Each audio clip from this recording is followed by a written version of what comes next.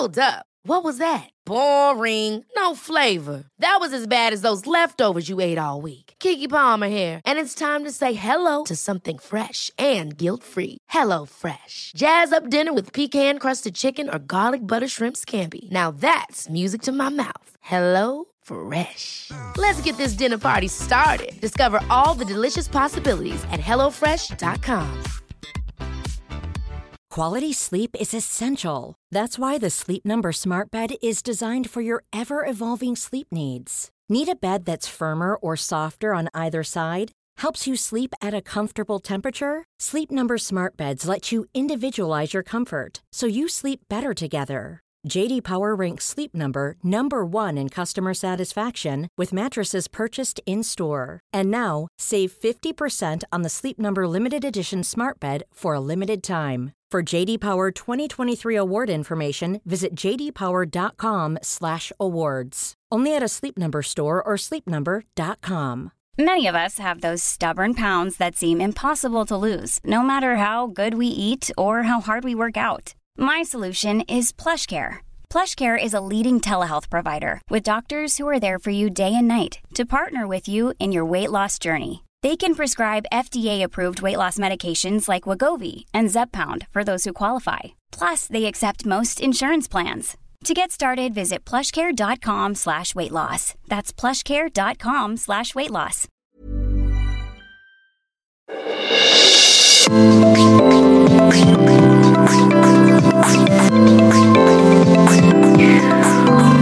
Välkomna till Monday Mantra-podden med mig Josefin Dahlberg. Varje måndag startar vi igång veckan med ett nytt mantra för att boosta vårt mindset, skapa nya tankemönster så att vi kan leva vårt bästa liv. Hörrni, se till att följa mig på Instagram. Där heter jag josefindalberg.se. Nu kör vi igång veckans Monday Mantra.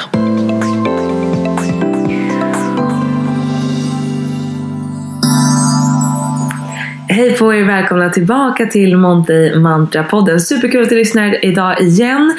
Och är du ny till podden, varmt välkommen. Hörrni, ni får gärna gå in och recensera podden i podcaster-appen. Jag har fått massa fina betyg där, vilket jag är så glad för. Och jag har aldrig bett om det här förut, men har ju hört det i många andra poddar. Så att jag tänker att då kör jag det också. Gå gärna in och ge mig en stjärna, inte en, helst 5. Ni får ge dem hur mycket stjärnor ni än vill. Och skriv en gullig kommentar, det skulle göra mig superglad. Gör att podden växer och vi hittar fler Monday Mantras, ladies and boys. Oavsett, hörni, nu kör vi igång veckans Monday Mantra. Det här mantrat är jäkligt viktigt. Jag tror att vi alla kommer känna igen oss. Antingen går vi igenom det just nu, eller så har vi varit där och garanterat kommer vi veta att vi kommer stå inför det här i framtiden. Vi ska snacka om pain now or later.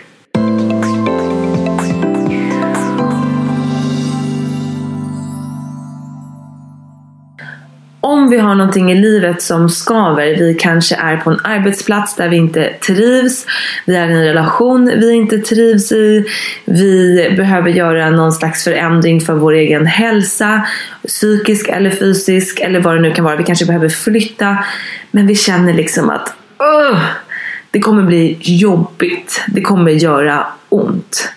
Och eftersom vi vet att det här kommer göra ont så drar vi oss för att göra det. Det här hör lite också ihop med det vi snackade om förra veckan. Där pratade vi om varför är det så svårt att få in hälsosamma vanor i vår vardag. Varför är det svårt att få till de där grejerna som vi vet är bra för oss. Ändå så liksom gör vi dem inte. Och det är ju lite där igen att vi drar oss för de här sakerna som inte är easy peasy. Utan de sakerna som kräver lite ansträngning. Men i det här fallet framför allt som kräver att vi kommer utsätta oss själva och kanske någon annan för jobbiga känslor. Och det menar jag med pain now or later. För det enda vi gör är ju faktiskt att skjuta upp vår pain. Vi känner att det är så här jobbigt att ta tag i det här nu. Det känns så stort så att vi skjuter på det. Men egentligen det enda vi gör är att vi skjuter upp våra problem. Vi skjuter upp smärtan. Vi skjuter upp förändringen. Vi skjuter upp de här jobbiga känslorna som vi är rädda för. Och det här har jag gjort så mycket i mitt liv. Det har kanske varit när jag ska göra slut på en relation. Eller om jag ska våga säga upp mig. Du vet, man är så nervös. Man ska ta det där samtalet med chefen. Vad kommer den säga? Kommer jag få det här andra jobbet? Vad det nu kan vara. Det kan vara mycket saker som står på spel. Att jag känner mig... Nej för fan, det känns olidligt. Jag vågar inte ta snacket med min partner och säga att det här funkar inte, eller vad det nu kan vara. Och med det här, jag tycker det här mantrat är så fint. Jag såg något quote med det och bara kände direkt, ja, det här är topic för Monday mantra. Det här är någonting som jag tror vi är många som känner igen oss i, för att vi alla går ju igenom olika jobbiga förändringar. Det är ju en del utav livet. Och jag tänkte dela min take på det hela och vad som har hjälpt mig. Dels är det ju då att förstå det här att jag kommer inte skippa de jobbiga känslorna. Jag kommer liksom inte få bara slinka förbi dem om jag väntar. Utan det enda jag gör är att jag väntar just med att få känna de här grejerna. Jag skjuter på det. Och att då inse att så här, jag kan göra ett aktivt val där, att utsätta mig själv, vad man ska säga, för det här nu. Och faktiskt göra den här förändringen som jag vet att jag behöver. Som jag vet i långa loppet är det som kommer få mig att må bättre. Även om det är jobbigt i stunden. Eller så lever jag kvar i det här som skaver, som inte känns bra, och väntar dessutom på de jobbiga känslorna. För de kommer ju att komma när jag väl ska ta det här beslutet eller göra den här förändringen, när jag vågar säga det högt. Så att det blir ju egentligen double suffering när vi väntar med vår pain. Jag tar det lite snabbt igen så ni hänger med på vad jag menar. Tar vi beslutet nu, det kommer vara jobbigt, det kommer vara smärtsamt. Men jag gör det nu och jag skapar förändring för att jag vet att jag behöver den. Drar jag ut på det så drar jag ju... Det är inte så att smärtan kommer bli mindre. Bara för att jag väntar med vissa grejer. Det kommer fortfarande bli lika jobbigt att ta det där samtalet eller göra de där konsekvenserna som är en följd av den här förändringen. Men jag har ju dessutom då mått dåligt över lång tid tills jag vågar göra det där. Så det är som att vi liksom... vi mår sämre. Även om vi tror att så här, men jag gör det sen, det känns lättare, det känns skönare, så drar vi ju ut på det och vi mår sämre under en längre tid procentuellt.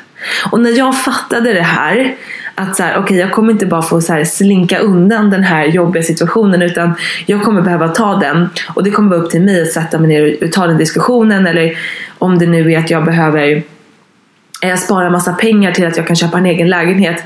Det är segt att göra det nu. Fan, jag vill ha lite cash till att så här, kunna gå ut och käka middag och kunna köpa någon ny härlig väska eller vad det nu kan vara. Ja, men jag skjuter liksom inte. Det enda jag gör är att jag skjuter upp mina besparingar. Antingen får jag liksom så här, det är lite segt nu, men ju fortare kan jag ju faktiskt köpa min lägenhet, och sen kan jag då gå ut och äta middag, vad jag nu kan göra. Det här är bara ett exempel på att det behöver inte bara vara i relationer eller på jobb eller vad det nu kan vara, utan kan det ju vara på alla sätt. De här sakerna som vi drar oss för, som vi skjuter på, vi gör bara processen ännu längre, ännu tråkigare. Så med det här avsnittet vill jag liksom ge en liten så här kick i baken till att våga ta upp de här grejerna som vi vet att vi behöver göra. Och inte tro att det kommer bli lättare bara för att vi väntar. För det kommer det faktiskt inte bli. Men självklart ska vi ju vara redo att göra förändringen. Det tar ju alltid ett tag att marinera. Om man känner att någonting skaver, så tar det ju ett tag att marinera till att få reda på vad är det som faktiskt skaver.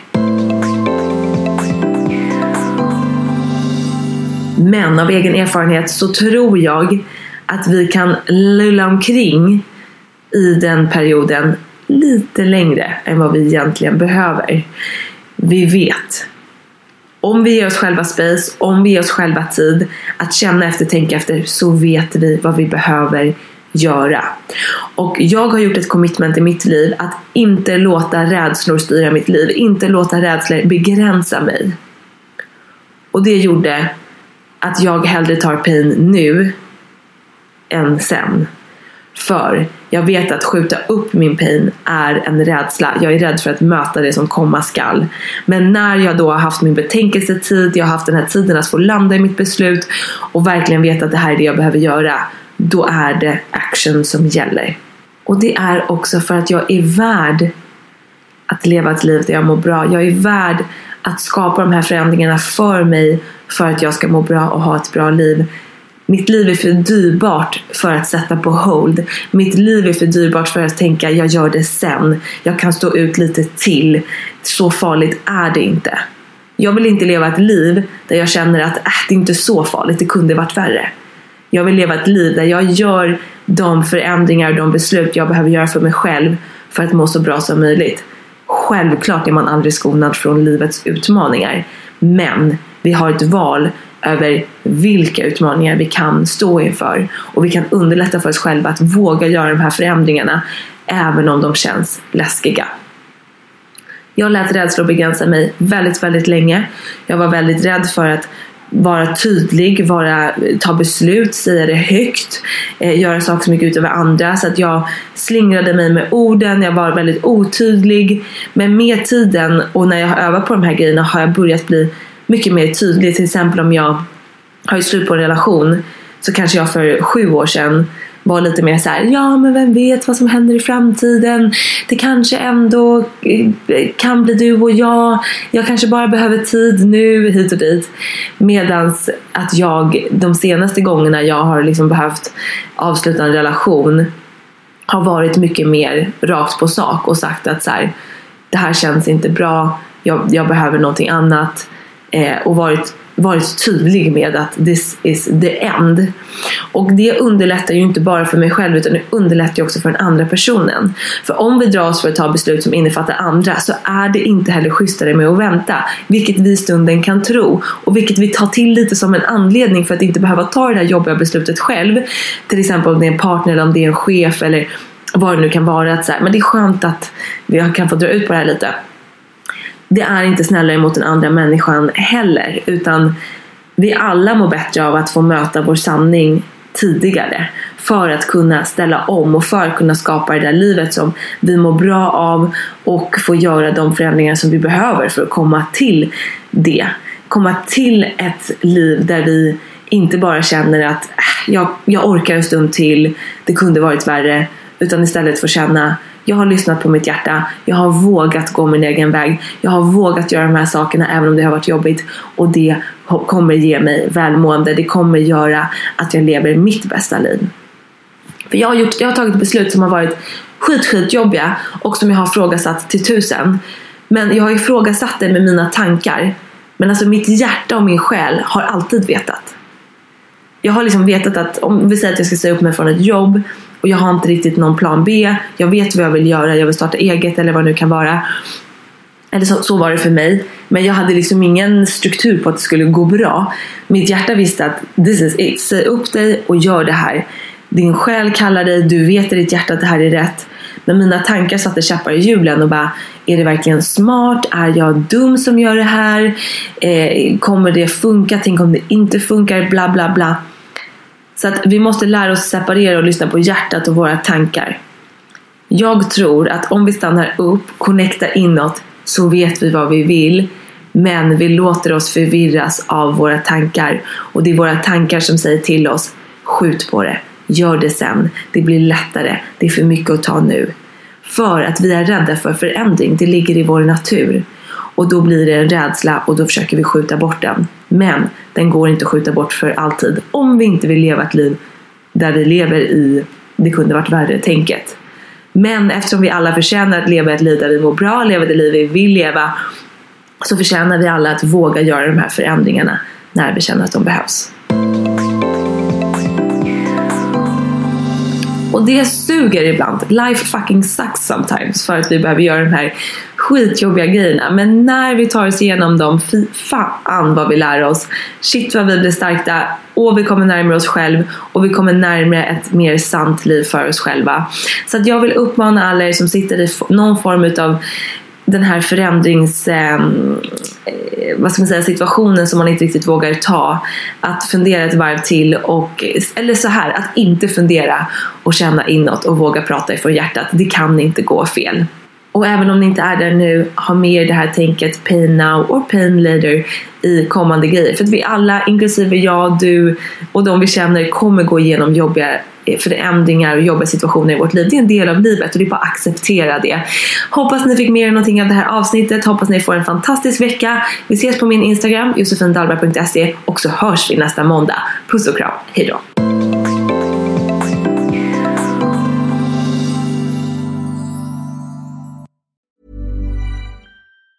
Planning for your next trip? Elevate your travel style with Quince. Quince has all the jet-setting essentials you'll want for your next getaway, like European linen, premium luggage options, buttery soft Italian leather bags, and so much more. And it's all priced at 50 to 80% less than similar brands. Plus, Quince only works with factories that use safe and ethical manufacturing practices. Pack your bags with high-quality essentials you'll be wearing for vacations to come with Quince. Go to quince.com/trip for free shipping and 365-day returns. Hi, I'm Daniel, founder of Pretty Litter. Did you know cats tend to hide symptoms of sickness and pain? I learned this the hard way after losing my cat, Gingy. So I created Pretty Litter, a health monitoring litter that helps detect early signs of illness by changing colors, saving you money and potentially your cat's life. Pretty Litter is veterinarian developed, and it's the easiest way to keep tabs on your fur baby's health right at home. Go to prettylitter.com and use code ACAST for 20% off your first order and a free cat toy. Terms and conditions apply. See site for details. Hold up. What was that? Boring. No flavor. That was as bad as those leftovers you ate all week. Keke Palmer here, and it's time to say hello to something fresh and guilt-free. Hello Fresh. Jazz up dinner with pecan-crusted chicken or garlic butter shrimp scampi. Now that's music to my mouth. Hello Fresh. Let's get this dinner party started. Discover all the delicious possibilities at HelloFresh.com.